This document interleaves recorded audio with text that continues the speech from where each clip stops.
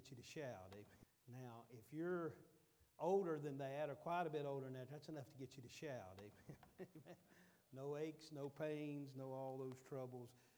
I don't know how it was for you back in 33, but it's pretty good for me. Amen. I think I was 32 when I first came to this church. I was 32 when I surrendered to preach. I was 35 when I came here. It seems like a lifetime ago. But anyway, I'm glad there's that wonderful place called heaven. Amen. And whatever's wrong down here, it'll be right there. Romans chapter 5. Let's go back to Romans chapter 5, and I believe this is where the Lord would have us tonight. And we'll start in verse 6 where we left off this morning, and just go down to verse 11 and finish this thought on justification. And then the next time we're able to get back into this book, whenever that may be, we'll start looking at the doctrine of sanctification. There'll be some good truth in there. So if you're able tonight, let's stand together. Romans chapter 5. We'll begin our reading in verse 6 and read through verse 11, and then we'll ask the Lord to help us tonight. Verse 6 said, "For when we were yet without strength, in due time Christ died for the ungodly. For scarcely for a righteous man will one die, yet peradventure for a good man would some even dare to die. But God commendeth His love toward us, in that while we were yet sinners Christ died for us. Much more then, being now justified by His blood, we shall be saved from the wrath through Him. For if when we were enemies we were reconciled to God by the death of His Son, much more being reconciled we shall be saved by His life. And not only so, but we also joy in God through our Lord Jesus Christ, by whom we have now received the atonement." Let's pray together. Father, we thank You for a good day that You've given us, and the good singing this evening, good time of worship. And Lord, I pray that You'd help us now as we just look on a little farther in this tremendous book of Romans. And Lord, in this great chapter that winds up Paul's teaching on justification as far as Romans is concerned. And Lord, we're thankful for it tonight. We're thankful for the truth of the doctrine, what it means, how it settles our heart, knowing that we are justified if we're saved right in the sight of God. And Lord, we just ask tonight You would encourage Your people and help us see some more great truths concerning this doctrine. And again, Lord, we ask You if there's one here that's not saved, or maybe one listening to the live stream, the radio broadcast, and they're not saved. Lord, let this be the hour that they would turn to You. Lord, we know You're soon coming. We don't know the day or the hour, but every day we live, it's getting that much closer to Your return. And Lord, we want to see as many as will be saved and spend eternity together in heaven. And Father, touch that heart that's away from You tonight. Draw them to Yourself, and we'll thank You for what You do in Jesus' name. Amen. Amen. Thank you for standing. And tonight I just want to pick up where we left off this morning. We finished looking at those 7 results of justification. We'll pick up in verse 6 tonight and just go through this verse by verse. And I guess if I had a thought for this tonight, I almost entitled it Then and Now, because down in verse number 9, the Apostle Paul said, "Much more then, being now." And in this text tonight, we're going to see where he deals with some past truths about where we were at, and some present truths about where we're at because we're justified. But I guess if I had a title tonight, maybe to go along with the thought, it would be the Journey of Justification. Here Paul kind of sums up everything that he's taught us all the way back in the 21st verse of chapter 3 concerning justification. One good way to look at justification is like a jewel that is many-faceted. It's all in one entire stone, but there's many different aspects of justification. We've looked at those about faith and all the different parts of justification we looked at in chapter 5, and how the justification back in chapter 4 was apart from the law, and it was defined in chapter 3, what it means to be justified, to be seen righteous, to be seen right in the eyes of God.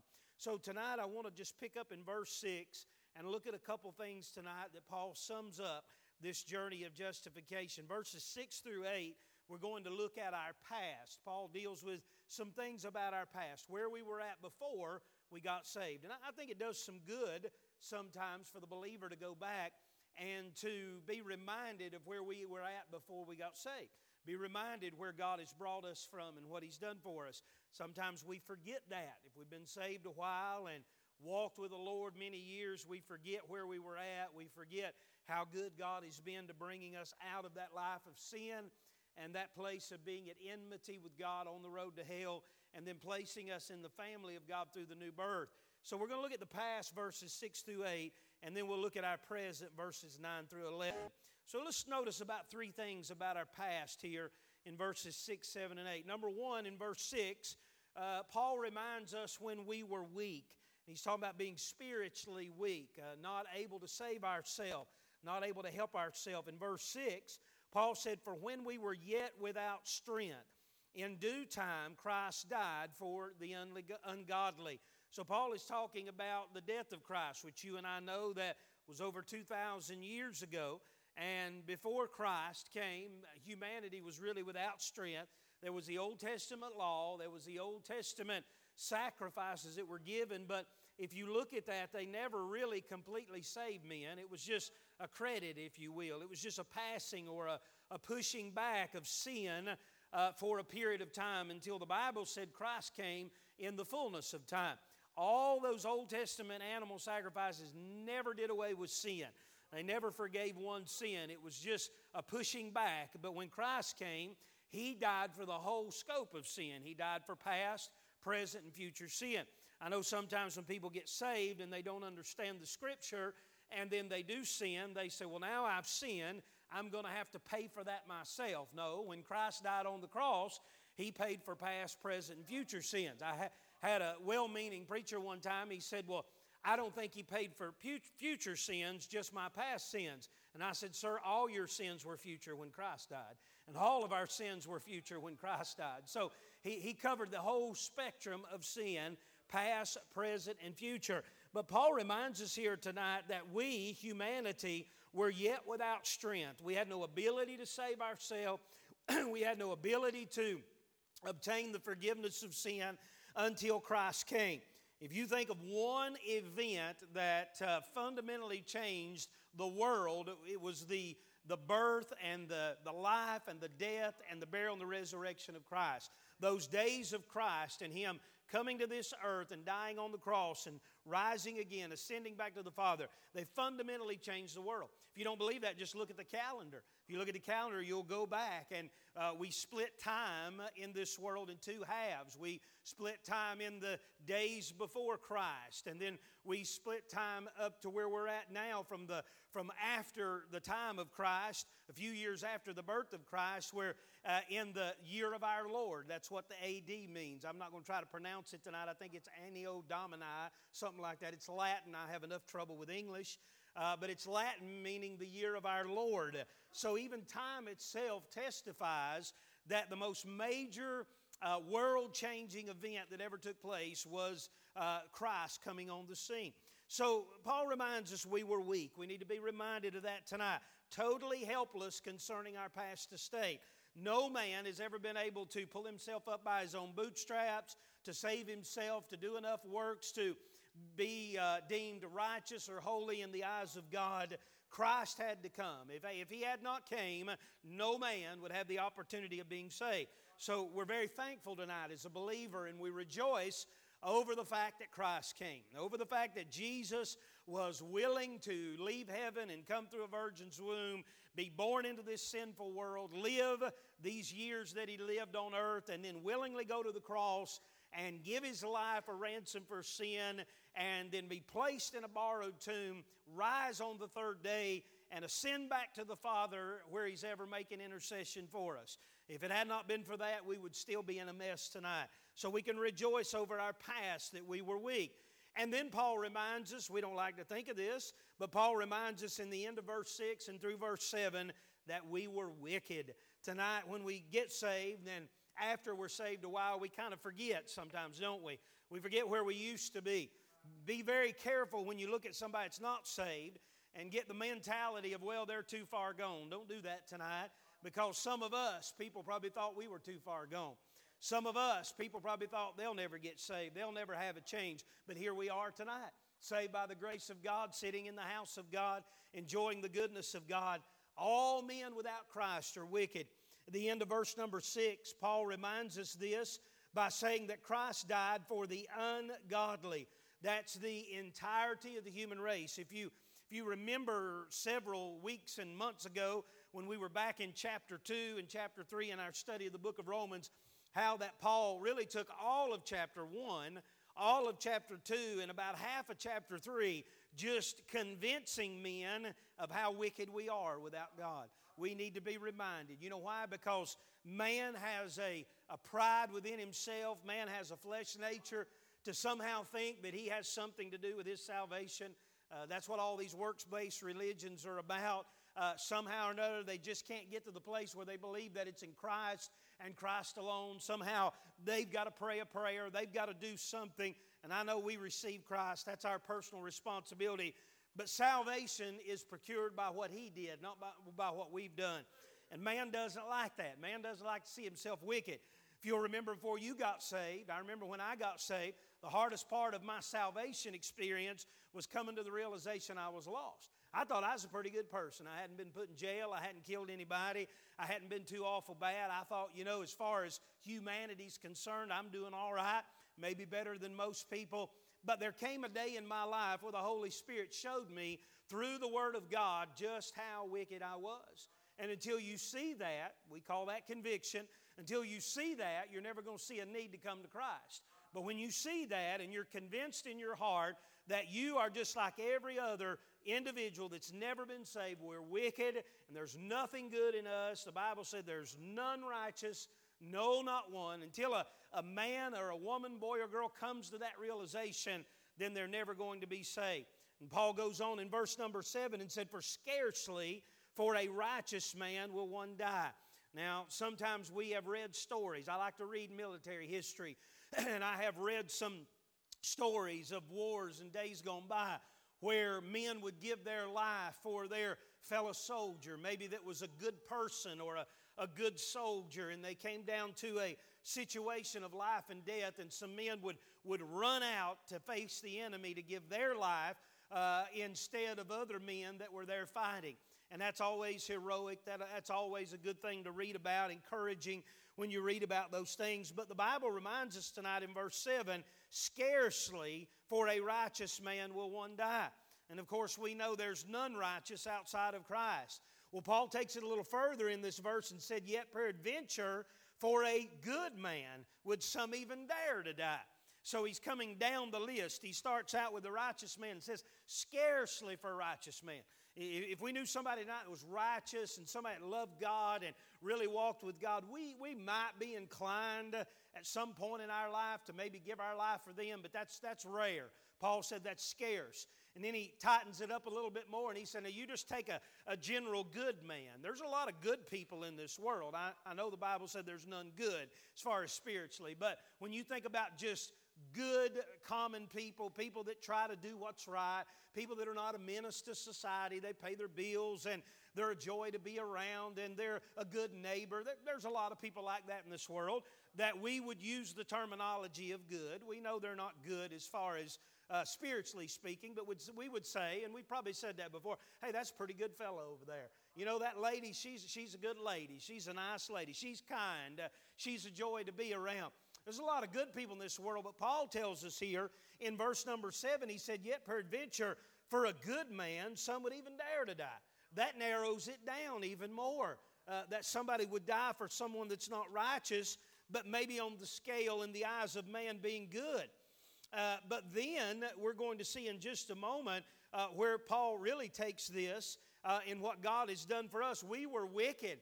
Christ died for us when we were ungodly. He died for us before we ever got saved, before we ever came to Him, before we ever believed on Him. That's how much He loves humanity. You know tonight, people that are in hell tonight that have rejected the gospel, Christ died for them. The Bible said in Hebrews, He tasted death for every man. And I know the Calvinists would like, this is not pick on Calvinists today, it just came to my mind, but the Calvinists would like for you to believe that there was a limited atonement, that when Christ died on the cross, that somehow or another He just died for those that would get saved, and the rest of men had no hope. That's not biblical. That's not true. He tasted death for every man. I just believe when the Bible says every man, it means every man. No man's going to be able to stand at the great white throne judgment and say, well, Christ didn't die for me. No, that salvation was there waiting on them if they would have received it. So that's how much the Lord loves us. While we were wicked, that was our past condition, He still died for us. But then in verse number 8, I love this verse. He reminds us of our past condition of being weak. He reminds us of being wicked. But thank God, in verse 8, He reminds us of our past condition of being wanted. God wanted us. He loved us. That's what the Scripture said. In verse 8, but God commendeth His love toward us, in that while we were yet sinners, Christ died for us. Now that's enough to get you excited tonight. That's enough to make you want to say amen. Praise the Lord. That while we were yet sinners, I can't imagine tonight, again, I can't imagine dying for a good man. I think about people I would die for, and the list is pretty short. And I think you would agree tonight. The people that you would purpose in your mind that you would give your life for, pretty short list for the most part. Definitely your spouse, definitely your children and your immediate family. Hopefully we would stand for each other in the family of God, in the church. But really outside of that, it's hard to think of somebody that we would be willing to give our life for. But the Bible tells us God wanted us while we were yet sinners, while we were wicked. The verse reminds us here in verse number 8, God commendeth. Now, this word commendeth means to exhibit, to constitute, or to approve. God extended, if you will, His love on Calvary while we were yet sinners. Now, you and I know this. You might as well be honest. You don't have to raise your hand and say amen, but we might as well be honest. We've been out and about before, and we've come across some bad people, right? We've come across some people that took the Lord's name in vain. We come across some people that just about every word out of their mouth was cursing and vile. Maybe their lifestyle was vile. We knew some things they did, and they were wicked. There's some men I was in the military with. I'm telling you, I appreciate our veterans. I thank God for them, but I think I've seen some of the darkest people that I've ever seen on planet Earth in the military. Some vile men, some wicked men. And to look at them in the natural eye, we'd say, whoa, I wouldn't have anything to do with them. To look at them and say, man, I wouldn't even walk across the street to help somebody that's wicked. But the Bible tells us here that Christ died for us while we were ungodly. We were those people, you know. We don't like to think of it tonight. You say, preacher, I was brought up in church. I've never went out and been in a bar. I've never went out and done this and that and the other. Yeah, but you was just as lost, and I was just as lost as they are tonight. And in the eyes of the Lord, we were still wicked and still vile before we got saved. The Bible even uses the terminology in Romans 8 of being at enmity with God. It simply means that we were an enemy with God. How many of you thought before you got saved that you were an enemy to God? I would have never thought that. I would have never testified I'm an enemy to God. I would have said, I like God, and I like church people, and even though I wasn't saved, I didn't have a hatred toward the things of God. But the Bible tells us, while we were yet sinners, Christ died for us. So we see we were wanted. The work of salvation was completed while we were yet sinners. And I want to say this tonight, if you're not saved, Jesus wants to save you. It's His desire to redeem you. It's His desire for you to get right with Him. That's why He went to the cross. That's why He shed His blood. That's why He went through the mockery of the trial and all that happened there in Pilate's hall and the Roman soldiers and all the things that took place. He did all that so you and I could be saved. So our past is revealed in verses 6 through 8. And that's what justification does. It takes us from our past life to where we are at now. If there's no change, then I believe according to the Scripture, there's no salvation. Real biblical salvation changes us. It changes us positionally. The moment an individual gets saved, they're translated out of the kingdom of darkness into the kingdom of light, according to the Scripture. There are some fundamental changes in the life of someone that gets born again. And then you see that. There's a difference there. The old things have passed away. All things have become new, according to the Scripture. And He moves us from that past place. It's not only a positional change, but it's a practical change. If you're really saved tonight, when you got saved, God began to start changing you. I remember in my life, I remember very distinctively that after I got saved, things started changing. My talk changed. My desires changed. Things that I used to enjoy before I got saved, I did not enjoy after I got saved. some of those things I would try to go that direction again, and the Holy Spirit would say, no, that's not where you want to go. And you know what? I'd say, yeah, you're right. That's not where I want to go. It was a fundamental change in my life, and so it was in yours. And God began to practically change our life. And now look where you're at tonight. If you've been saved a while, go back and look where you were at before you got saved. And when you got saved, the moment you got saved, look where God's brought you from and changed your life, changed your mentality on the Bible, changed the fact that you used to didn't pray and now you pray, changed the way you look, changed the things you listen to. All that was because of justification became effectual in our life. So we go from past to present. Now, we see the 3 past things that Paul deals with. Now let's look at 4 present things that Paul deals with. These are elementary, but we need to be reminded of them tonight. In verse number 9, notice this. Now we are saved. Now I know that term is thrown around a lot loosely today, but that's a Bible word. It's a Bible term, being saved, being born again. I remember when I was a little kid and seeing a book, it said you must be born again. I think it was written by Billy Graham or somebody saw a book, said you must be born again. And I can remember very early in my life looking at that title of that book and thinking, what in the world? I was kind of like Nicodemus. Well, how you get born again? I don't even know if I understood the natural birth at that point in my life. I thought that's weird. I've never heard anybody being born again. But now that we're saved and reading our Bible and walking by faith, we understand what that means. That means to be justified. That means to be redeemed. Verse number 9, Paul reminds us now we are saved. He says, much more then, being now, this is a present state of the believer, justified by His blood. We cannot get around the fact the shed blood of Christ brought that justification to us. Modernism doesn't want the blood. Modernism wants a way of works and bypassing the blood and bypassing Calvary. But you're not going to get to heaven that way. I heard it said like this one time. Jesus was the door. We know that in John 10. And the door hinges upon the cross. And that's the truth. Without that death on the cross, without that sinless, spotless Lamb being crucified on the cross, the door of salvation would never be open for man. But tonight we're saved. Much more than being now justified by His blood. He said we shall be saved from the wrath through Him. Now we know we're saved positionally tonight. The moment an individual turns to Christ, the very moment a person puts their faith and trust in Christ and Christ alone, they junk their religion, they junk their works, they are not trusting anything else. They're putting all their eggs in the basket of the work that Christ did on Calvary. That moment an individual is justified and deemed saved and righteous in the eyes of God. But then he moves on in verse 9, not only to talk about our state of being saved, but our state of being safe. Look at what he goes on to say in verse 9. He said, we shall be saved. Now, is he talking about a later date of being born again? No, that's not what he's talking about here. He said, we shall be saved from what? From wrath through Him. You and I, as Bible believers, understand that God is not only a God of love, He is a God of wrath. And you'll either meet Him in love or you'll meet Him in wrath. You'll either meet Him at the foot of the cross or you'll meet Him at the foot of the great white throne judgment.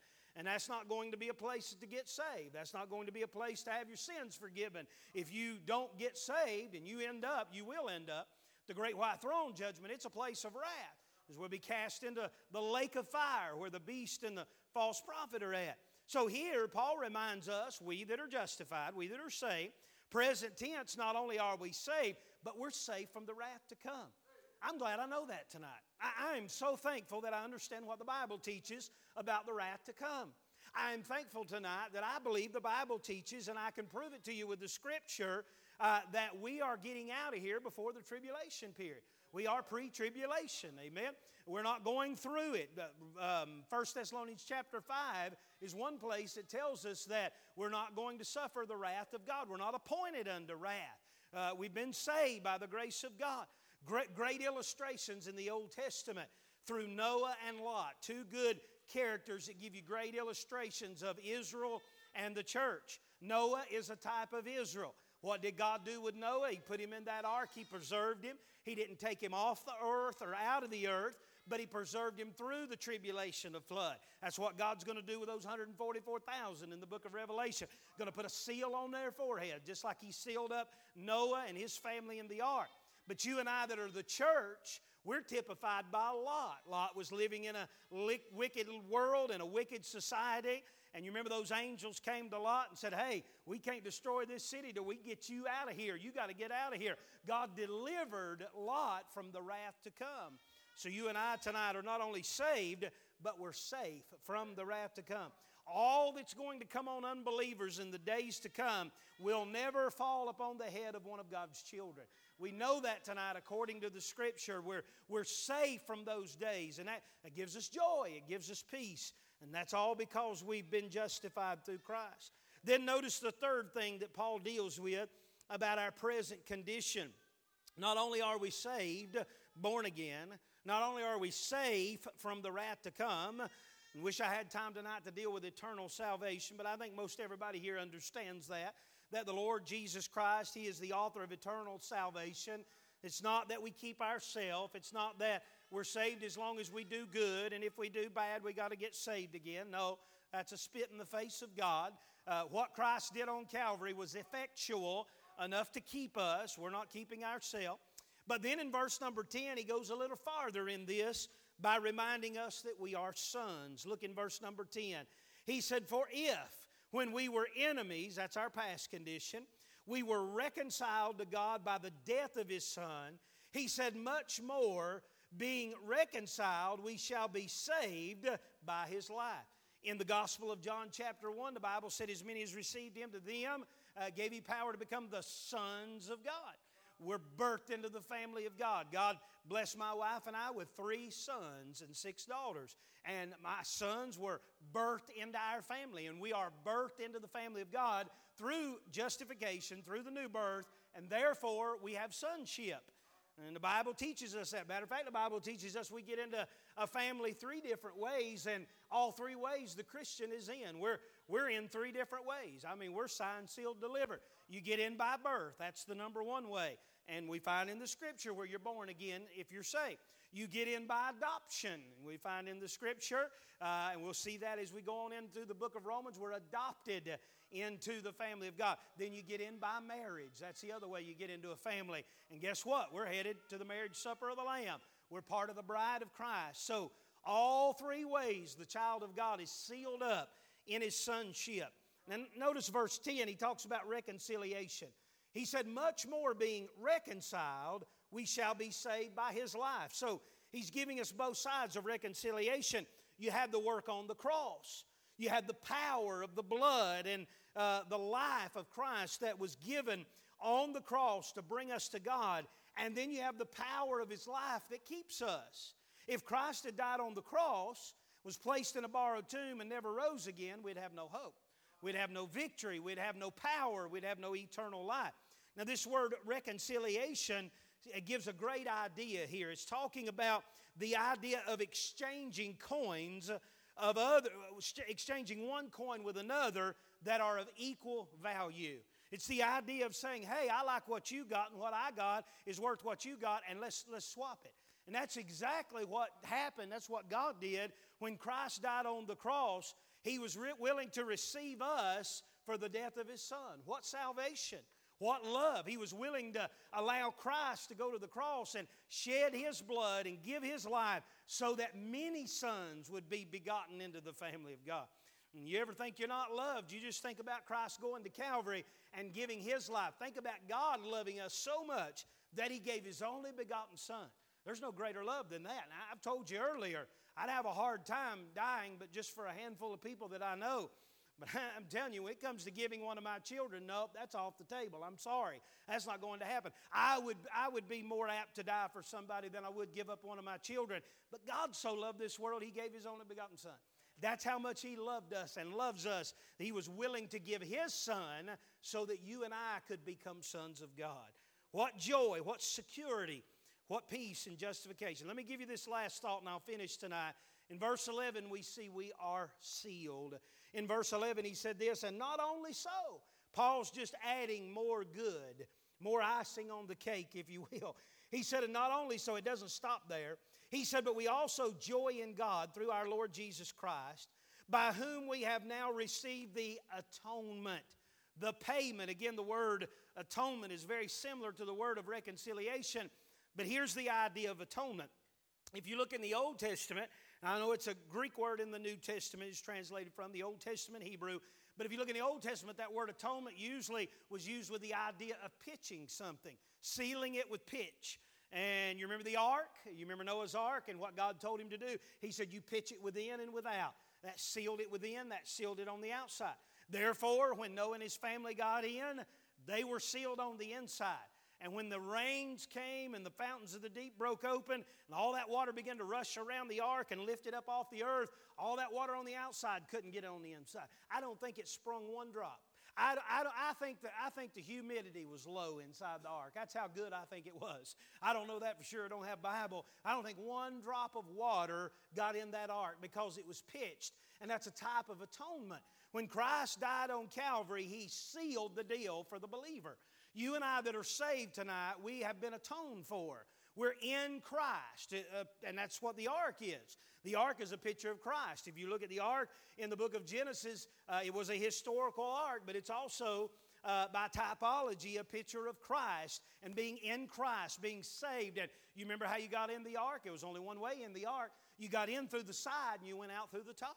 That's exactly what's going to happen for us tonight that are saved. We got in through the riven side of Christ. We got in through the blood of Christ on Calvary, His death on the cross, and we're going to get out through the top of this thing. Somebody said one time, I was trying to think how was they said it. They said, we're going out of here like Superman, amen? We're going out of here in the rapture of the church, going out. That's how Noah and his family, they took the top off the ark. They didn't come back out that side door. They went out the top. What a great picture of Christ. So tonight, you and I that are saved, we can rest assured that we're sealed. You say, is that really important? Well, you just look around you. Look around you. I'll say this and I'll be done tonight. Look at what's going on in our world. Look at society, how it gets worse and worse. It waxes worse and worse. And all the things that are going on in our country and our nation and the turmoil and the chaos and the confusion. And tonight, you and I as believers, we're sealed up in Christ Jesus. We're sealed up because of what He did on Calvary. Because of justification, we're wrapped up. The Bible said we're hid with Christ in God. We're wrapped up completely tonight. Nothing can get to us. No one can get to us. We have a hope tonight, like I mentioned this morning, because of our present condition. And tonight, no matter what we may go through, we can have joy, we can have peace in knowing that we're in Christ. And Paul sums that up here at verse 11.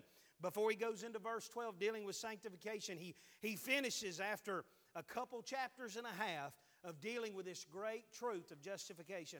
And I hope tonight, I hope everyone here tonight has at least a working understanding, a working knowledge of justification. It is a tremendous doctrine. If you still fully don't get it tonight, go back. Begin in chapter 3, verse 21 and read it through to chapter 5, verse 11. Read it again. Read it again. You need to have under your spiritual belt the understanding of justification tonight. We may not understand all of it, but we need to understand that it is. We need to understand it's a major Bible doctrine. It'll help you in the midnight hour. It'll help you in the dark days of your life, knowing that you're in Christ, knowing that we're sealed in Him, knowing that we've passed from death unto life. That's one of the indicators of a saved person, passing from death unto life, and loving the brethren. There's several indicators in the Scripture, knowing that that is through what Christ did for us and that we've received Him. What a joy that is tonight. I hope this will be a help to us. We'll finish right there this evening with these days that we've been looking at the doctrine of justification. It's a tremendous truth. And again, tonight I encourage you to go back in the days to come and read up on it and study more about this truth of justification. Teach it to your children. It's very important. There are many people tonight that don't understand this, some that don't even believe it.